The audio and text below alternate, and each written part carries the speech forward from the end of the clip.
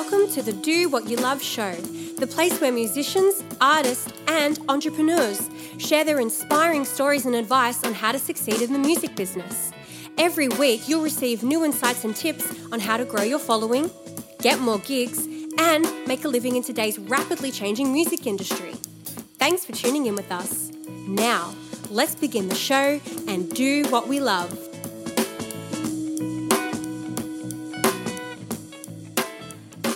All right, welcome back to the Do What You Love show. This is Steve Jazz, and Michelle is actually my special guest for today. I thought, what better an idea than to actually get deep and personal with the man himself, Michelle Kroll. So, Michelle. Yes. Welcome to the podcast. How you doing? Welcome. Thanks for having me.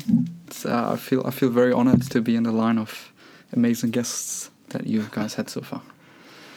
Awesome. So, tell everyone out there, all the listeners, a little bit about yourself, maybe some personal history and, what brought you to where you are today, perhaps, family life, spiritual, anything you'd like to share. All right. Well, I try to keep it short and sweet. I was born in 1983 in a small town close to the Baltic Sea in Germany called Grevesmühlen, and I think approximately 5,000 to 10,000 people were living there when I was born there. I grew up with my mom, single mom. I've never seen my dad actually, but that was not a problem actually. And my mom always carried me around in a backpack. We grew up in a GDR, and so there were not many resources. My mom was working full time. She was actually working as an electrician in a nuclear power plant, which is quite funny. And we definitely always wandered around. She always put me in a backpack. I was sleeping most of the times, and then when I was 18, I moved from there into the big city to pursue my music career. I started music when I was 16. I was a very ugly guy, lots of pimples, slightly overweight, really awkward looking. And me and my two best friends, we decided we need to do something to get female attention. And that's how we started our first band called Nimbus 2000. And that really worked. A few months later, I got my first girlfriend, and we were together for a long time. Moved to Berlin together, split up because I was an a-hole. Basically, I was cheating a lot. I think the lack of male role models definitely gave me a wrong sense of what a male role model is. Mm-hmm. So I was thriving for being a rock star. So I did that, played in 7-8 bands simultaneously, was touring around, was, making good money, was, had a lot of affairs and really tried to have it all. And then I think when I was 24, I broke down and couldn't move for 2 weeks.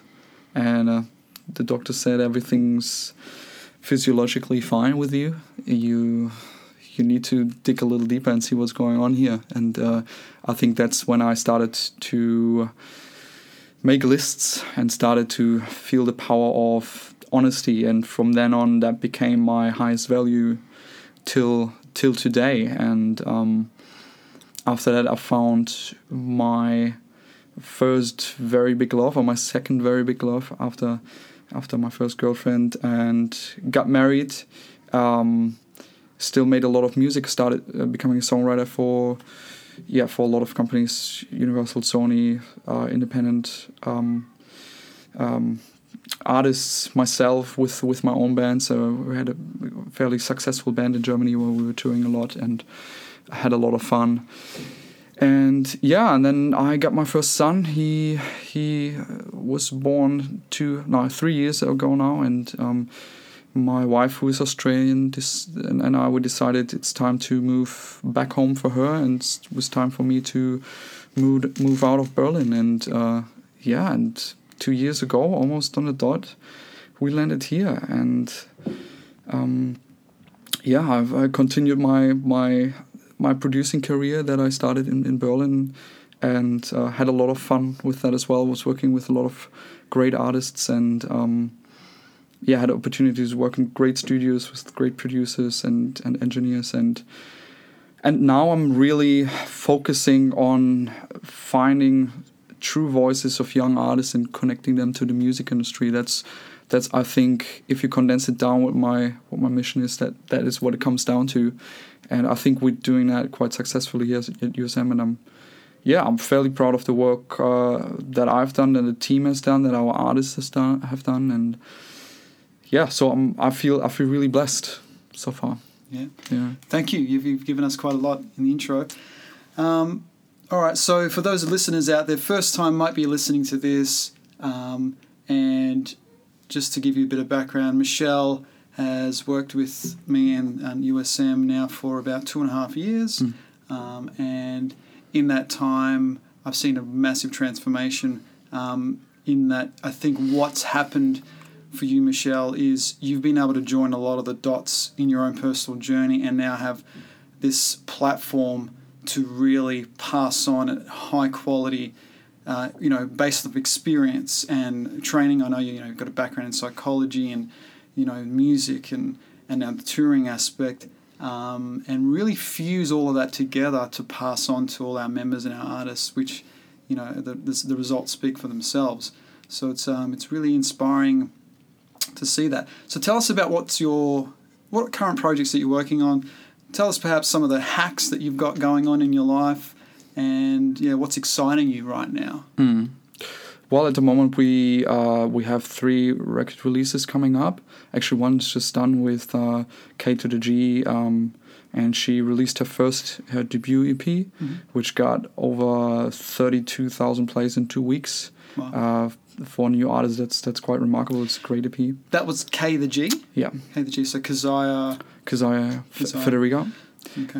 That's really cool. Working with 3 other artists preparing for the debut EP this term as well. So there's a lot going on at the moment here and producing wise.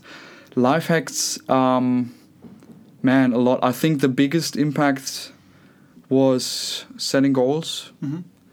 Tell us about that. Just knowing what you want to have achieved in a certain time frame definitely gives me a drive, because I'm naturally an extremely lazy person and always been, and but I always wanted to achieve great things, and that obviously didn't work together. And with making plans, actually, you can be lazy, but very effectively. You can plan certain times in the day where you want to have time out. You can set goals that are not just realistic, but a little bit pushy and a little bit over the limit, that really forces you to think differently and to act differently. That's been extremely helpful, and listening to podcasts is a great resource. I think in the first years I had to travel back and forth from work to home, and I was using that a lot to listen to audiobooks and to podcasts, which was really, really important to me to understand the behavior of successful people, and I tried to adopt a lot of those as well, starting with simple habits, forming routines in the morning, like getting up. So the first 4 things I do in the morning, they are always the same. I get up, I brush my teeth, I drink a cup of water, I make my bed, I go meditate for 10 to 15 minutes, and then usually I go to sport. I get up usually at 5:20 in the morning, and everything from 5:20 in the morning till 8-9 p.m. is my time. That's where I smash out all my personal stuff. That's where I do my personal emails in the end, but mainly really focusing about myself. Nutrition obviously is a big thing. Moving, those are really important things to become the person that you want, because if you invest in yourself today, obviously you see the results tomorrow and then years from now. So something, I think the biggest impact that it had, that it ended probably my marriage, and that was really, really important, because both of us weren't really happy, and I think understanding that the only way of living is moving forward, definitely for me, made me understand that both of us need to be happy, and if we can't provide that to each other, despite of trying things, then I think it is also important to have the balls to move on. And it's been a turbulent ride since then. I can't lie about that. But the thing is, we have probably the best relationship that we had in years. Our son gets a lot of love, a lot of attention. We're a very good team, the three of us, and so I think in the end it works out really great. And my ex has a new partner as well that she's really happy with. So it's been really quite dramatic but quite freeing as well. Mm-hmm. And the relationships that I have to people, massive improvement, massive change. Knowing that in order to gain trust, you have to give trust. Give away everything that you have before you ask for something in return. Power of gratitude, being grateful for little things. I mean, there are heaps of things that would probably, take us hours to go through all of that. But definitely big things. And I think a very big step was doing the personal development course here, to really understand myself and understand how humans work on a psychological level. Even though I have a background in psychology, putting that more myself and applying more of a positive psychology, which is what personal development mainly is, really helped me. And now lots of my clients to write better songs, to be honest to themselves, to create better practicing habits. To be more, I hate the word authentic, but to be more authentic or to be more real. Mm-hmm. So big shift. Excellent. So for the listeners out there, I mean, Michel is now 33. 35 actually. 35, sorry. I know, I look like 30. Wow, you're growing quick. And for someone, who's been a songwriter and pretty much done, spent most of his time in the studio, most of his life as a musician and touring as well, this is exactly the reason why I guess we see so much value here in using these principles and these universal laws and tools to help creative minds systemize, prioritize, organize their life so that they're getting results, and spending years in the studio, working on your craft can only take you so far. When you use essentially both hemispheres of the brain, both the creative and the logic, you fuse the two and, you start opening up new possibilities. Is that what you saw started to happen with you? Did you see kind of notice a point where things, that the creative with the structured, disciplined, accountable side of you came together? Is that describing what happened? I'm definitely a right brain person, I think very creative. I think most artists are. Yep. Definitely was a typical case of being too creative and focusing too much and too little on the organization skills and on the rational behavior. But that's the key, man. That's simply the key. And organizing those two together and seeing that they actually work hand in hand together instead of actually taking away from each other. Right.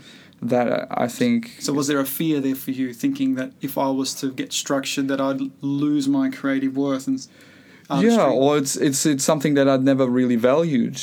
Right, because when you look at biographies of artists or look at their newsflash or something, you don't see the organizational work. You don't see that they are actually a company, right? You only see they've been back in the studio, back on the road, talking to this person, hanging out here. So this is just a very unsexy part. Right. And this is something that we don't want to know. And I think that our brain also preserves us from doing, because it requires effort, and it also requires giving in and saying oh wow, I actually have a long way to go from here, and our brain tries to protect us from things that are uncomfortable, right? So, and I think that's where we need to kick in and say well, it's life is not about how to cruise the easiest, but find your passion that you're willing to suffer for. And what I find extremely ironic is when we, working with musicians have gone and studied and trained, and, whether it's their vocals, their craft in the studio, they apply these same concepts and principles when they're working on a new piece. They're identifying the problems, they're, repeating those problems, or obviously solving those problems, and they're dissecting those problems, and they're finding outside help, mentors, YouTube tutorials to get through that so that they can play this song, polish it from start to end, and put on a brilliant performance. That, I think, if a musician comes to terms with understanding the mechanics behind how they're growing musically and can apply that in their life, how they can grow as people in their communication skills, selling skills from a stage, whether you're busking, organising your time, that's when I guess all the parts integrate and, we just start to really exceed our own expectations and Well, but think about it. That is really hard. That's really almost like waking up from the Matrix, from the movie. Because think about it, musical education, since the beginning of music education, was always from people who were artists themselves. So, you start maybe, guitar when you're like 5 or 6 or whatever. So who is it taught by? It's taught by a musician. It's taught by an artist as well, who just has his limitations as well. So he's really good at his guitar, but it's also just surviving because he or she is teaching, right? So that is the limit that we're doing and that we're dealing with as kids. And then, you go to a conservatory or you go to uni, and also there are artists, maybe higher caliber, and they make you a better artist, but all that they artists learned from their teachers was to practice and only to practice and focus on their art. So it's the whole system is designed to fail. The whole university system is not designed for you to be proficient as a company, as a one-man company, or as a whatever company you want to build. You never been shown that your music is a product that you need to be able to sell and communicate with. That's the whole problem. And I think it's never been taught to understand how music is. I use this analogy a lot lately, and it seems to be working, and that is music as like a natural element, like fire. You got wind, air, fire, and water. Yeah. If I was to try to sell you fire, it's like, how could I put a price on fire? It's a natural element. But I could sell you the matchsticks, I can sell you the firewood, I can sell you the campground, so that, the tickets, the admission to our concert, the experience, the tools, the equipment, the subscription to Spotify, the platform. So we can sell everything around it. And I guess that's when it starts to really open up the possibilities that this is a game of sales. It's about, branding. And these days, what are your thoughts on this and how the music industry has evolved? Especially when the internet came out, we're becoming independent professionals. We're learning how to create marketing funnels online and sell our merch and define our niche target market. What do you think is happening there, and why do you think that's happening?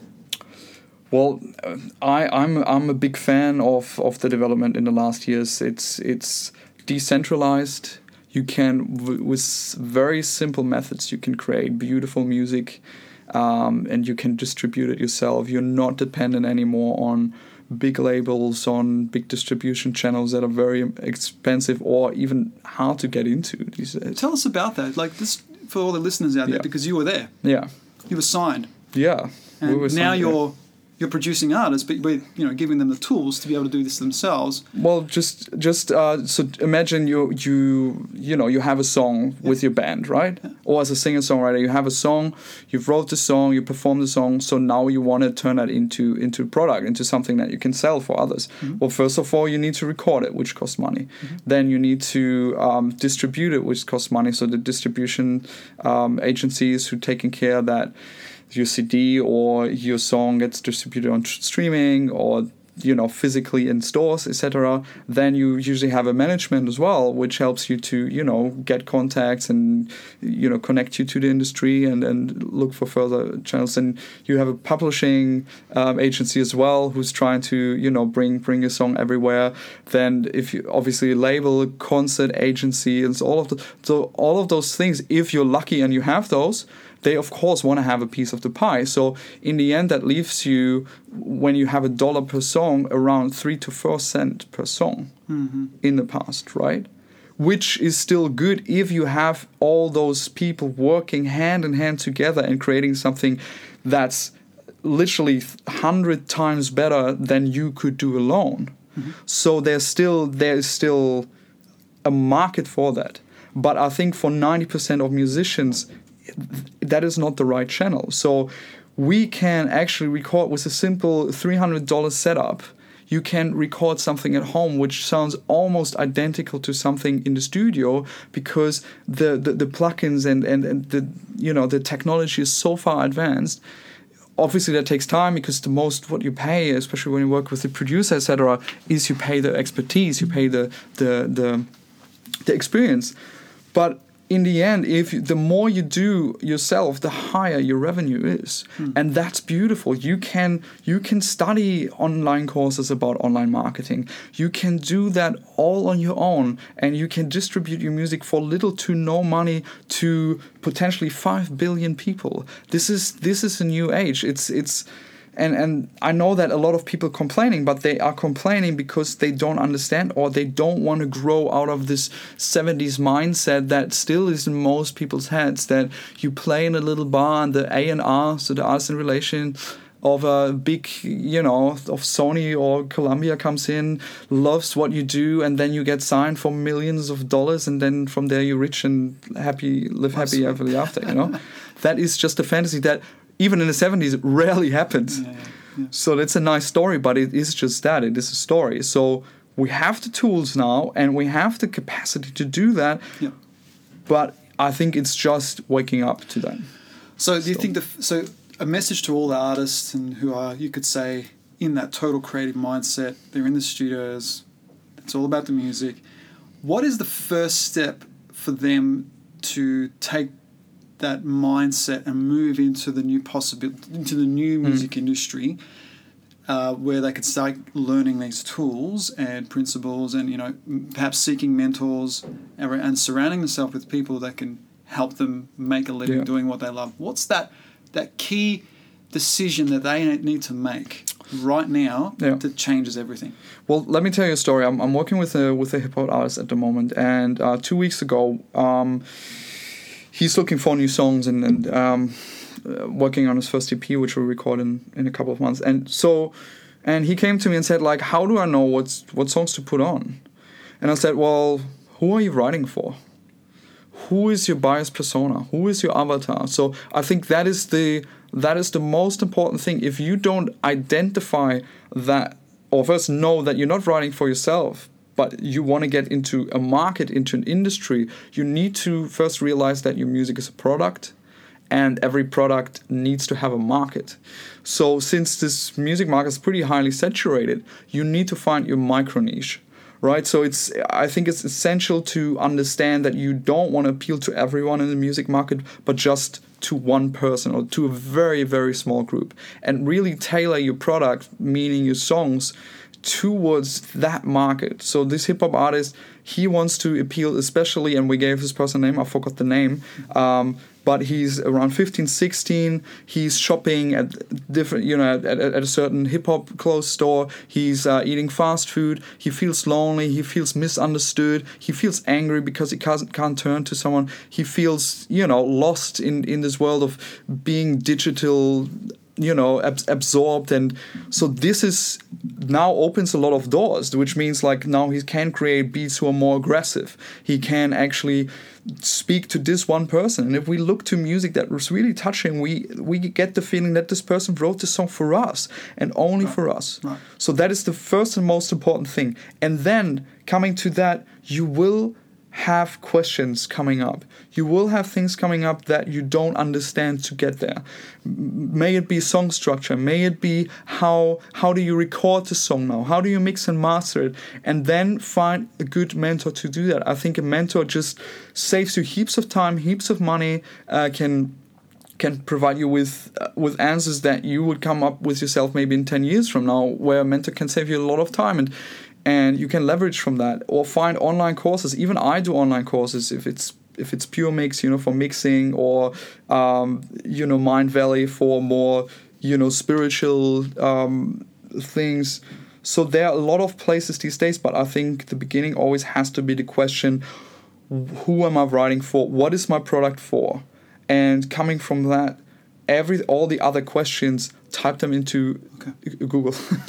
So, Very simple. so do you think sometimes people might get stuck on, before they identify what their service or their message or brand is, who it's targeted for? Do you think there's perhaps even a moment where they need to reflect on their own values and just be real with themselves to acknowledge what's important to them, for some in that circumstance? Well, yeah. Obviously, you want to reflect what kind of artist you want to be. But I think, again, most important thing is, like, when you have identified that, is really identifying your listener. Right. Your ideal customer, the person that you want to connect with, the person that sticks around. You know, in the end, you just need your 1,000 super fans to really create long-lasting success. You don't need the millions. And so what we're doing is we're kind of dating and creating a relationship with the common values, common beliefs, common clothing, common fashion, and finding that and doing your research around that is crucial before you enter the studio. Well, I think studios it's not always necessary. You know, it is necessary when your listener is a high fidelity hip hop fan and is used to a certain standard and is maybe middle 30s and has been to a couple of concerts and been around for a long time and needs a certain standard and is not mainly hanging around on YouTube. But if your main target is 16 or 15, 16, YouTube is the main media source, well, then forget the studio for a couple of years and make a lot of YouTube clips to connect, because that's where your audience is. And then when you have a backing and you have the money, you know, from an income from YouTube, etc., and you have the necessity to actually create a product, then you make the product. And it's not making the product and then create the necessity for that product. Yeah, and we see this time in time out. People going to expensive wow studios with, 100-channel consoles, spending $5,000 for their first EP, realizing that it hasn't been designed with the end in mind, with the target customer in mind, coming out wondering why they haven't sold any copies, not having no strategy behind that, and then sort of reverse engineering or going backwards in that process. So that's really valuable advice for all the artists out there, and all the listeners. So, Michelle, I really appreciate your time today. You're more than welcome. It's a great story, and I look forward to going deeper into your story at some point in the future. And how can people get in contact with you?